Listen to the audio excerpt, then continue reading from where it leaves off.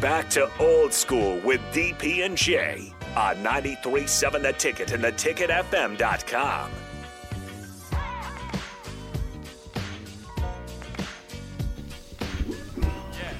Cold-blooded. Cold game. It's cold outside. Also. Too cold. Yes, sir. Do not like it. It ain't that cold. I got on shorts. You fool. Better man than I am. Yeah, you fool Nebraskan. A wise man once said, all the heroes are dead, though. I did say that. Hey. But there's no wind. Right. And I'm getting in my car, out of my car. Did you back in? Come on, bro. Oh, I did not back in. Okay, then because it's slanted spots. Yeah, because you ain't true Nebraskan then. You still got your regular card, man. But that was a good first segment, man, to dive into a little Russell Wilson. Moving forward. Yesterday, I will say that Eric Bieniemy had his first press conference. I will say this, and then we're going to move on to a little other NFL news too. We're just going to go through like a rapid here off of the thing, but. For the thing that where people said he didn't interview good, and you see his president, he interviews good. Who's that? Eric Bieniemy. I listened to bits and pieces of it. I listened to the whole thing because I was like, let me see. He interviews well. So now don't say it anymore. Don't say it. Yeah. But like he said, he had 10 good years and he's had a new opportunity he's got to worry about. And he took the high road, which is showing leadership that he didn't really get into the LaShawn McCoy. So. You wish him the best, and like I said, I think it's a calculated risk because I think they got talent. It's a big risk because of the potential sale of the team. Jeff Bezos' names came back up because he was up into it before, and then kind of backed off. Now I think Daniel Snyder and his group, I think more or less technically his wife because she has the controlling percentage of it. Has reached out to the same, service that, got the Sun sold and stuff like that. So, who knows? So, when you take over a new organization, it can go two ways. And the one thing that I was thinking about that could be kind of sneaky, since we were talking about quarterbacks in the crossover, and as petty as Daniel Snyder is, right, and how egotistical he is, and if he knows he's going to sell the team. Imagine this. There's always competition between D.C. and Baltimore on the field and off the field. And it's two distinct – I'm from there, so it's two different places. But to really, really shove that – wait, if you really want to stick the stake in the heart to them Baltimore Ravens. Go get Lamar Jackson. Trade for Lamar Jackson. Sign him to whatever, 250 – I don't know what it is. Just say – $200 million. Just say $250 million guaranteed. So you're taking him there and give away three first-round draft choices. You got him there, and then sell the team. And then he's going to get billions of dollars. So if you really want to shoot the people of Washington and the NFL the bird, not only do you get paid, I'm screwing over my rival, the biggest rival besides the Cowboys, and then also I'm out of here too. And you're dealing with this big old contract. I wouldn't put it past him. Oh no, I wouldn't put it past. He's contemplating that right now. See, I think that Atlanta might be a big player. They need a quarterback.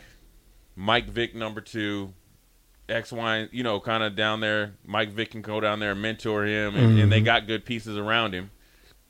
And they already have showed you they will do some RPO type of creative stuff. You got Cordell Patterson, who came in the league as a first-round receiver, ended up being an all-pro returner. Now he's playing running back and still an all-pro returner. So that lets you know they're willing to be creative. And they drafted Ritter from Cincinnati, who is more of a pocket passer but has RPO capabilities. There you go. But Daniel Snyder, look, I always say this, Kenny. There's always one signing, trade, firing that happens in the NFL that you never would think of. Commander. That doesn't even sound right. It don't sound right, but it will.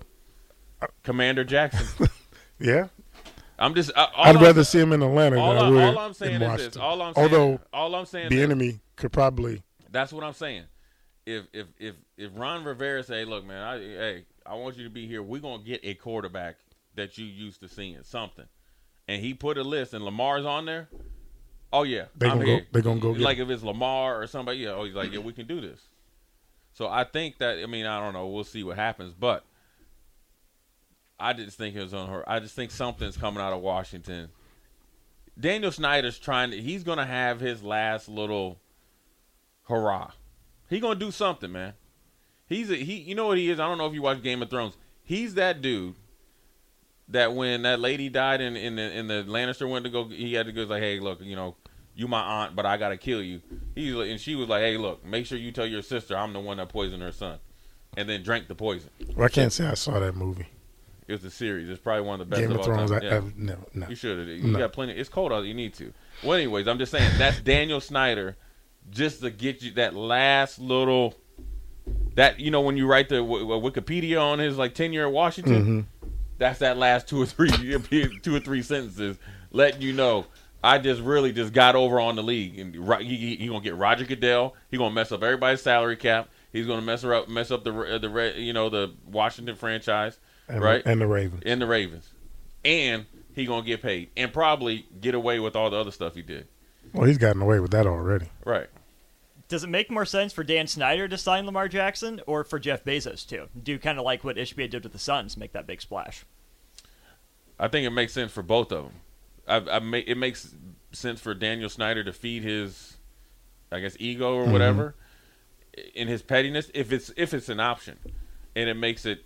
Whoever the new ownership is, whether it's Bezos or the one guy they had before that looked at it, or that's still supposed to be, in play, it'd be great for him. Why? I mean, look, your first thing you do, you take over a team. With the league's help, they've revamped their inside the department, their football department, with the GMs and all this other stuff. And then you come up with a franchise quarterback that's in his prime. That's the best thing you could do versus drafting a rookie, and it's like, oh, this is the same old Washington franchise from Heath Schuler to all these other dudes. But I'm gonna tell you this though. Guess who? Does Eric Stokes work there? Mm-hmm. Yeah. Bieniemy talked about Stokes. He said, yeah, Stokes. He said he said Ron Rivera. He said the GM and somebody else. Then he said, yeah, Stokes too. I thought I'd let you know that, man. Maybe you can call him. Maybe he call you back. Now we're gonna move. Yeah, that's right. That's right, T. Kenny. I'll just say it. You know what I'm saying? Dang, you want me to call brother back? We here, man. We used to walk around jock straps together. Listen, look, man, you got text messages. You know what I mean? But anyways, the next thing, the domino effect, Kenny, is Matt Nagy, again, is going into the OC role, offensive coordinator role with the Chiefs. With that being said, I think the Chiefs are going to win back-to-back Super Bowls.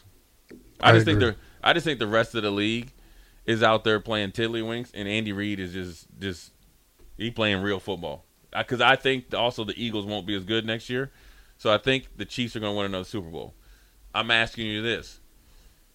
What percentage, in your opinion, guesstimation, will Matt Nagy get another head coaching job based off of that when he 100%. Yeah.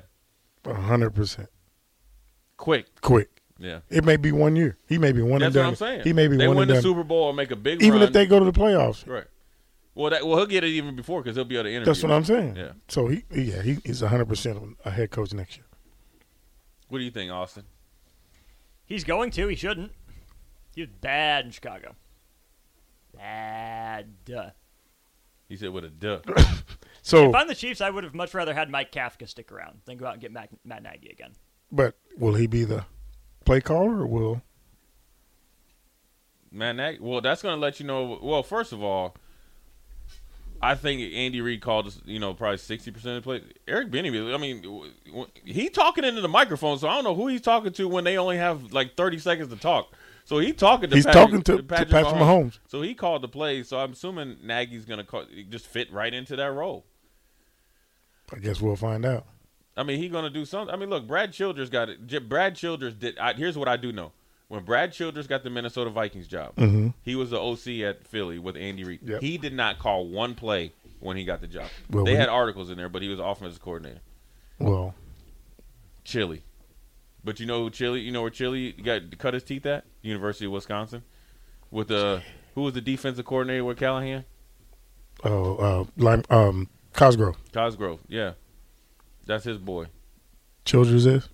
They always up there. They got a nice little coaching tree up there. They were all at Wisconsin together? Yeah. Under Alvarez? Yeah, they got a nice little coaching tree. Wow. But Barry Alvarez, though, I had to. Me and Barry Alvarez mended our fences at the Big Ten Media Day, though. Last year? This year. Meaning? Yeah. Yeah. I had to tell him about himself, man.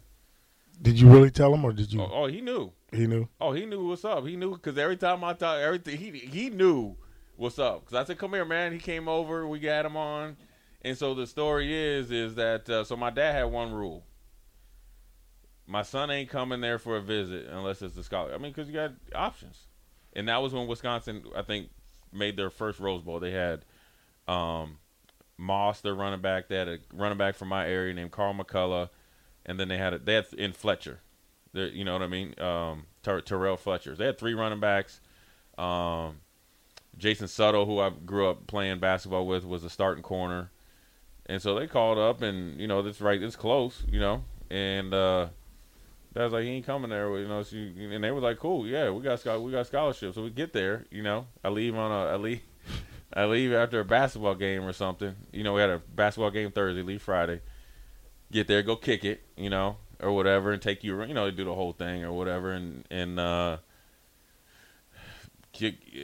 we go to Saturday and hang out, and then you go to his house. And he had a nice pad, but then he had us all there, and then he'd have you go back to his office one-on-one, and then they had another guy named I think Donald Hayes, a wide receiver from Philly or something, big tall brother, and they were stacked at running back, and I had only played like one or two games on defense and in high school. Mm-hmm. And so I was like, either I'll play receiver or defense. I'm looking at these guys. I'm thinking Carl McCullough. I just played against him. I know he got 3 years. And I'm sure you got some other dudes on the cupboard. So I ain't going to be able to tote the rock. I mean, I know I could play running back, but I'm thinking to be able to play. He was like, yeah, man, we can't offer you a scholarship right now. Then he might have said something to walk on or something like that. But again, my dad said always keep $1 worth of change in your thing. So I always kept $1 worth of change. So I think we went there, and your boy was hot. It's fish grease. I was hot. Yo, I told the dude take me back to the little dorms or whatever, call my dad. I left. Really? I left to visit early. And then they called like that Monday, and then my dad gave them the business. He, how when people be cussing in the phone, they be having it back here, back away from their mouth. And then he was doing all this. That was Pop. Oh, he was going giving them the work, and then just hung up the phone. I don't even think they was on the end of it, but he just got everything out of him. He may have been talking to the. Yeah. Then Barry Alvarez came over, and then we joked about it. Said, "Yeah, I made a mistake, man." I think Lorenzo Brinkley's brother was on that team. Probably. He probably offered. He was a cornerback. Probably gave him a scholarship. Man, your boy was hot though, man. Oh, fish grease. So what made you switch to defense when you got here? Well, they had I watched Lawrence Phillips. That was it. I watched him against Florida State. I was like, man, this brother from California. First of all, let me just say, there's one thing I knew I could do. I knew I could tote the pill with anybody. That was never a question. But then I looked at Lawrence Phillips. And I was like, yeah, man, that's about 3 years away from me, because I'm like, he got some size. Because I'm looking like, yeah, he got speed, he physical, he got everything, and I was like, he just a freshman, like yeah. But then I was like, yeah, they got Clinton, Damon, and all them. Armand wasn't here yet. He wasn't here yet. But see, Marvin Sims, my boy from Minnesota, was here, and he just transferred out. So I was like, all right, he's like, they stacked their running back. And he was cold. And so I was like, okay, cool. Coach Brown tried to get me to play wing negative Ghost Rider. So then I go to DB. First of all, I could run and hit. But I played 2 games. That's how I got my scholarship. They was there up there to watch Lane Kiffin and them. And I was knocking cats out. And then next thing you know, Coach Osborne and Dan Young calling me. They wasn't there to see me. They was there to get Lane. And, because Lane's dad used to coach here and all that. And we had the tight end that we played against named Dave Watson, who was ended up going to the Gophers. He ended up played a couple years in the league. That's what he was after. So I knocked him out, knocked another dude out, had 2 or 3 picks, and then got into George Darlington. George Darlington told me I wasn't good enough to play safety, right? Straight up. Because he had Warfield and Trey Creighton and Tavy, right? So Tavy, coming out of Texas, he thought they thought they'd invented football down there, and he had to play as a freshman. So I told Coach D, kiss my natural, you know what? And then Coach Steele, we didn't have a linebacker. He was like, man, come on here, man. At least, let's see if you like this linebacker thing. Rest is history. It's the best thing Coach D ever did. I'm going to tell you another recruiting story. Marshall Faulk. I know that. You know that one? Yeah, asked him to play DB. Because same with Jamal Lewis, tried to get him to play will linebacker, man. We're going to get into that at the top of the hour. We got to go to a short break. We're going to get, after this break, we're going to get just quick little snippets on the big announcement at 1:30. Then at the top of the hour, we're going to talk about Marshall Faulk. And guess what? We're going to talk about another running back, too, that was here that Nebraska could have had. Or actually two, at least from my knowledge, and you got one at the top of the hour. Old school, Kenny Wilhite, Jay Foreman. We'll be right back.